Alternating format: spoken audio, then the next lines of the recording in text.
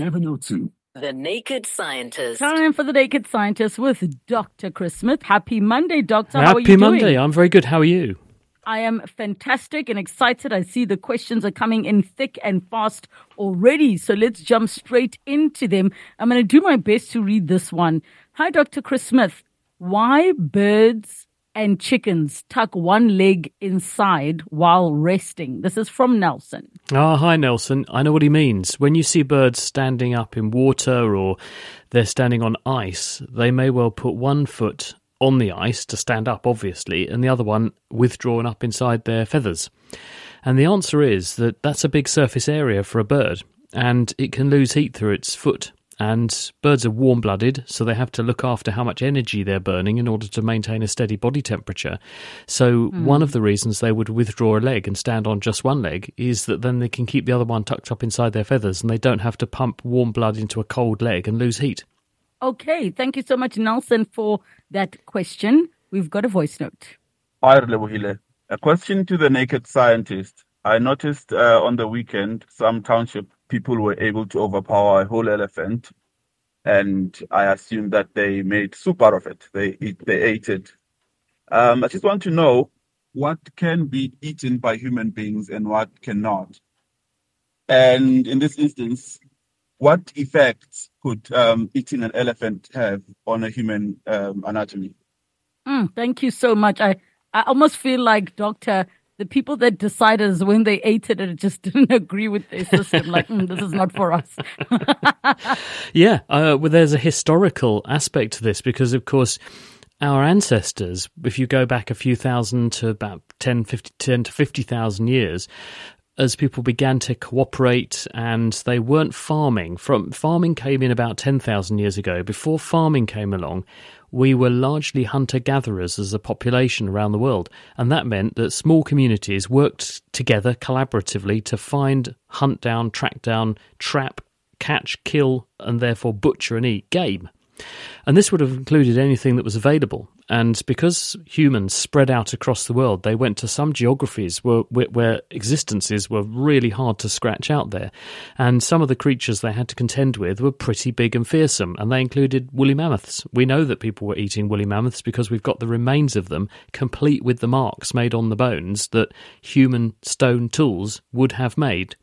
So we were definitely eating close relatives of elephants, mammoths, and therefore people we know could have survived on those perfectly well. They're just meat. That was absolutely fine.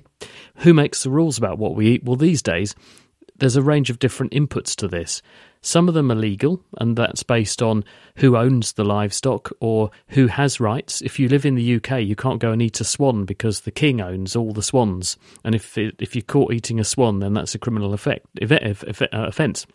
In other countries, certain things are banned on cultural or religious grounds and also conservation grounds. We deter people from trapping, killing rare species, which we're trying to conserve because that undoes all the good work. So there's a range of different reasons, but as a species, we're pretty good at making a meal of almost anything. And you're quite right. If it tasted good, you can sure as hell bet your bottom dollar people will have eaten it. And I think I'm sitting here wondering what elephant meat tastes like, and I don't want to judge it by the skin, but it just looks tough. And I don't know. I don't know. I've never eaten an elephant, so I couldn't tell you. But it's really interesting because I've eaten quite a few things, and they don't taste the way you would expect. Camel does not taste the way I expected camel to taste. Ostrich didn't taste. I think I expected it to eat a bit like chicken, and it didn't. And crocodile was actually very agreeable. So kangaroo's lovely, by the way. So if you get the chance to have some kangaroo, goes fantastically well on the barbecue. Oh my goodness. All right. I guess we're going to get a little bit adventurous, but thank you so much for that question. Hi, Lebohile. I'd like to ask the Naked Scientist, if life does flash before your eyes when you die, do people see their loved ones fetching them, or is it just hallucination? Thank you. Almost certainly hallucinations. And the thing is, it's very difficult to do an objective study on this, isn't it? Because if someone's genuinely dying, then it's a once-in-a-lifetime experience, and you can't then ask them in the aftermath, well, what was that like? The exception to that is people who have near-death experiences. And people often talk about stereotypical floating down tunnels and bright lights and so on. But we think this is almost certainly a manifestation of a hypoxic or oxygen-deprived brain. As people go into a situation where their heart stops beating, for example, and blood flow to the nervous system ceases, albeit temporarily, if you're able to bring someone back, then the reason that people probably have these experiences is because when you deprive the brain of blood flow, this includes the retina, you start to drive a state of low oxygen. And if you have low oxygen, nerve cells start to fire off spontaneous activity because they can't control their electrical activity, and they start to become more active than they should do. So one explanation for some of the things people experience is abnormal electrical activity driven by a brain being starved of oxygen. So that's probably more likely what it is, and that's why people give this quite similar account, having heard that's from other people. That's what other people have described. People may invent some of these things fictitiously, but they may also be describing the genuine sensations of your brain and retina being deprived of oxygen. So can I ask then a question, Doctor? Tomorrow we're going to be talking about and asking all the listeners if they think people can tell when they're about to pass away, and many had already responded to our Facebook post sharing stories about, when my grandmother was, 2 days before she passed away, she was talking about seeing her grandmother being in the room with her. Do you think that also sort of speaks to what you were saying? Because from many people's experiences, the people who are about to pass away share things with them like they can see their loved ones, or it's time. They start telling you that they're on their way out. In a moment, I'll tell you a really weird story that I cannot explain, and it happened to me. But before I come to that, the view of someone dying is someone just suddenly rolls over and ends their life, and that's that. And some people do die that way if they have sudden cardiac death, for example, or a stroke, which is enough to carry someone off very promptly, very rapidly and painlessly. But most people who get to the end of their life with chronic disease and are elderly don't just suddenly die one day. Some do, some fall asleep in their armchair, but many have a dying process that goes on over a period of time. And experienced palliative healthcare professionals recognise these signs and symptoms of a person whose body is slowly shutting down. And basically all the different organ systems stop supporting your body as well as they should. And so your blood chemistry goes off, and therefore your body is not operating very efficiently, so your heart's not pumping very efficiently, your tissues not being perfused very efficiently, and everything begins to slow down and shut down. And so people have moments of lucidity, but they just drift off, and you can spot these signs. And in medicine, we often recognise people who are at the end of their life, and we're able to have the sorts of conversations with them because they also know that, and they're tuned into the fact that they know that they feel that time is up for them. Now, the weird thing that happened to me, which it could be just coincidence, when I was first a doctor, I was doing one of my first jobs as a surgeon. And I went on a ward round one morning, and I went to see this elderly lady who'd been admitted to my ward. And we came to see her, and she said, "I had a terrible night." And I said, "Oh, what happened?" And I can't remember why the lady was in hospital. She'd been brought in, maybe a fall or something. But she said, all this crashing and banging noise, people running around, all these lights, and then, pulling curtains round. And she said, it was real commotion. It was absolutely dreadful. And I turned to the sister on the ward, and I said, what went on? And she shook her head in this kind of, no, nothing. She's just sort of saying this. It's nothing. It was a quiet night, she said. And we said to this lady, well, they're there. Sorry about that. And we'll try and get you home today. And we finished the ward round and went back to make a cup of tea. And while I was making the cup of tea, I had the kettle in one hand and my bleep went off. And I look at my bleep, I ring the number back straight away because it was the ward.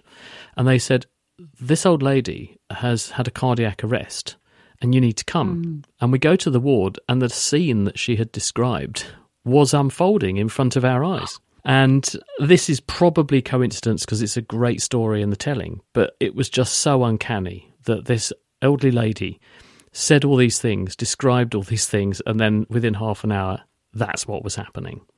And I'm sure it is just coincidence, but we were totally gobsmacked at that point. Myself and the senior doctor who was on duty with, we just looked at each other and thought, I can't believe this. Did she make it that day? No. I'm having such goosebumps. I know, I did. We did. We both did. We sat there thinking, I cannot believe what has just unfolded. But might be one of those things. Wow. All right. We've got Hank in Meyerton. Hank, go ahead.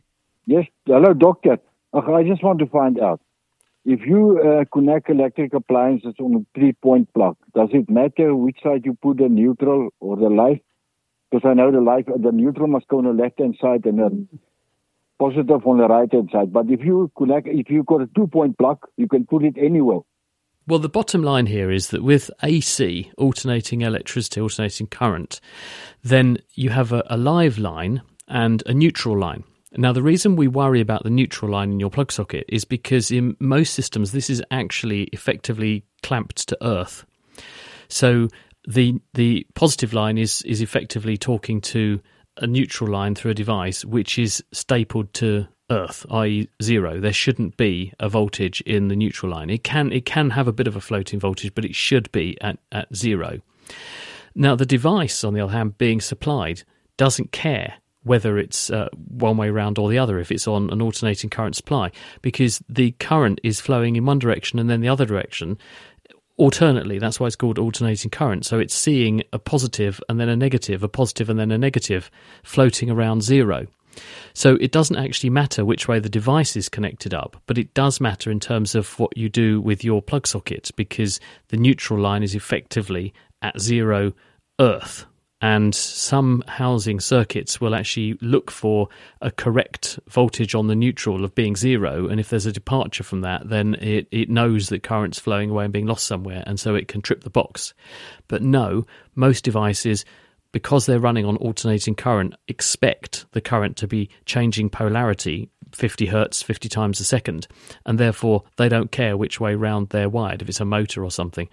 What comes downstream of one of those devices, though, might matter, because once you convert AC, alternating current, to DC, then polarity is very important. And so if you put it through a transformer and then you rectify the output from the transformer to turn it into direct current, then you have to be cautious about which way round you've connected things. But the wall supply, no, it shouldn't matter. Thank you so much, Hank, for that question. Here's a voice note. Hello, Kolebogile and the Naked Scientist. Is water, this might sound dumb, but is water and urine has a connection?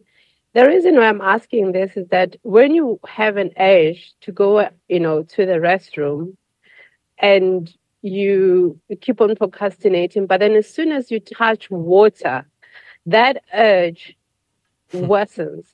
Why is that? Why? She said, I'm trying to understand that. Thank you. Thank you so much. And one more voice note, we go then to Dr. Chris. Hey, hello, Kolebogile. It's Ishmael here. Well, for interest's sake, I do have elephant meat currently in my fridge. Yeah, the meat tastes nice. Like, it's more like beef, but does not have that beef smell, but it does taste nice. And yeah, in terms of cooking, the first time I cooked it the whole night using a pressure cooker. So it's a bit tough, but no, it tastes nice. Yeah. Just that, yeah, it's a challenge to get it, but should I get it anytime soon again, definitely I won't hesitate to buy it. Oh my goodness, Doctor. He must have a very big fridge, mustn't he, to put a whole elephant in it? That's a chest freezer and a half. All right, so the question in the first voice note was, what is that correlation because I know it doesn't just apply to touching water. When you hear water, you hearing it too. Want to go to the bathroom. Yeah, well, the way the nervous system works is that it's all about pattern recognition and one thing facilitating another. And when we go for a wee, you hear a tinkling noise of water running. And so this is your brain recognises that pattern of running water and often associates that with going to the loo. So unsurprisingly, when you are hearing noises of water, feeling water, touching water, etc., this also is something you do in anticipation of or after going to the loo. So it puts you into the mindset state of, I'm going to go to the loo. Now, when you're going to the loo, what happens? Well, an automatic part of your nervous system, the autonomic nervous system, readies your bladder to empty itself. So what it does is it opens up the sphincter, which is the valve that keeps the water in so that things can flow out, and it triggers the muscle, which is the bladder wall, to begin to contract, the detrusor muscle. And this puts the pressure up inside the bladder and pushes the liquid out. Now, all of these things take a little bit of time, and because it's not under conscious control, you can consciously stop and start weeing, but most of the time you don't have to think about it because it's under unconscious control. Because you have that part of your nervous system that's automatic, it gets facilitated by these other experiences, the messages, I'm now going to get ready to go to the loo, and that's why it builds up and you think, oh, I'm busting to go, now I'm ready to go. But prior to that, you were able to hold it. Thank you so much for that question. We go to the lines. We have Thomas in Tembisa. Thomas, go ahead. Okay. So maybe it's the problem with my phone. Yes, I'm saying that I'm someone who usually enjoys watching the ISS, the International Space Station. So about on the 15th or the 12th or 15th of December, when it was passing across the skies here in Gauteng, it was actually followed by other two objects. So even this year in January, I saw other objects going almost parallel to that ISS. So I don't know what were those, and then I don't know if the naked science can know about such things otherwise. Yeah. Okay. So did you get that, Doctor? Not really.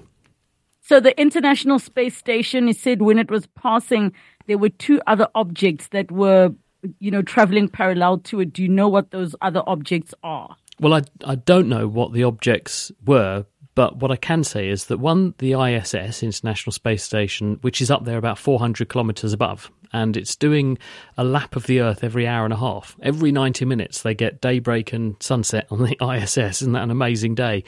But it's going quick and it's going across the sky a lot, so you've got a good chance of seeing it. But because it's quite close to us, it's actually quite easy to see and quite large and quite bright, and it's got arrays of solar panels. It's powered by light from the sun, which then charges up batteries for when they're around the other side of the Earth and it's dark.